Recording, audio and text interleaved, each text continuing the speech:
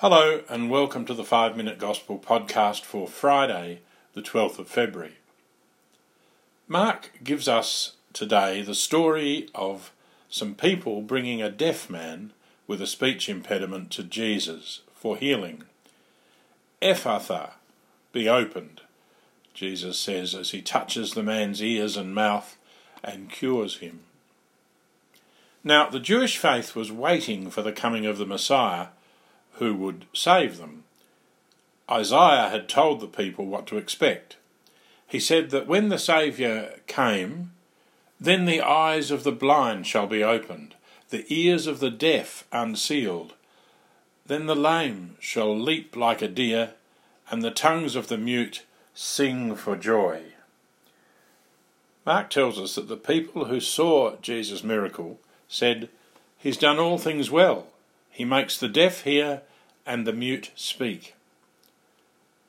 What Mark meant was that they were beginning to see in Jesus the signs of the coming of the Messiah. When a baptism is celebrated, we remember this miracle. One part of the baptism ceremony is called the Ephphatha. In it, the priest touches the ears and the mouth of the person being baptized, or the baby, and says, "The Lord made the deaf hear and the mute speak. May he soon touch your ears to hear his word and your mouth to proclaim his faith."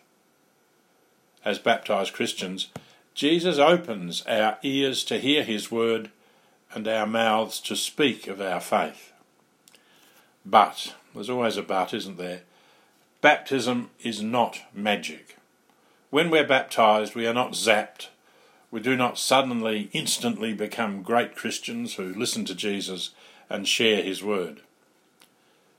Wouldn't it be great if following Jesus was as easy as that?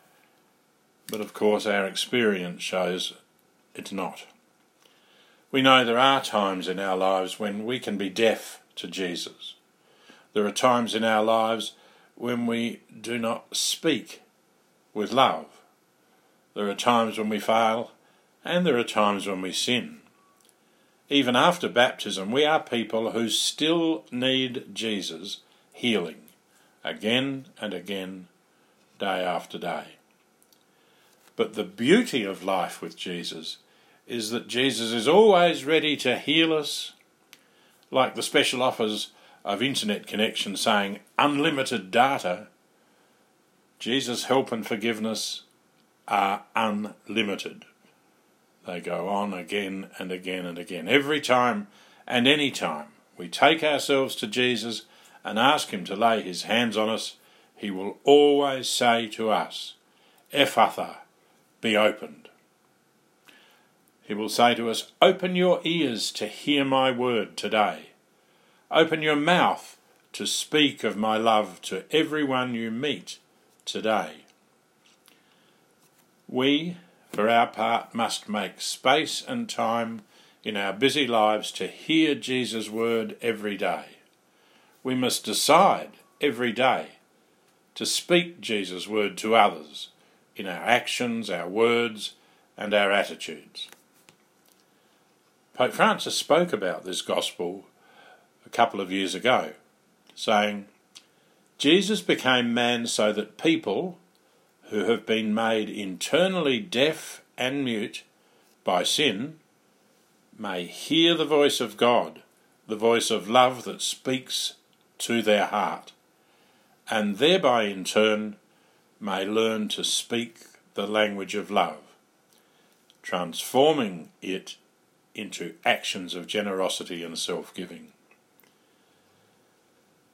Today we might pray, may Jesus help us to be open to hearing the voice of God, the voice of love that speaks to our hearts, and in turn may we learn to speak the language of love through the generosity of our actions, words, and attitudes every day. Hear the voice of God, speak the language of love. Hear the voice of God, speak the language of love. God bless you all.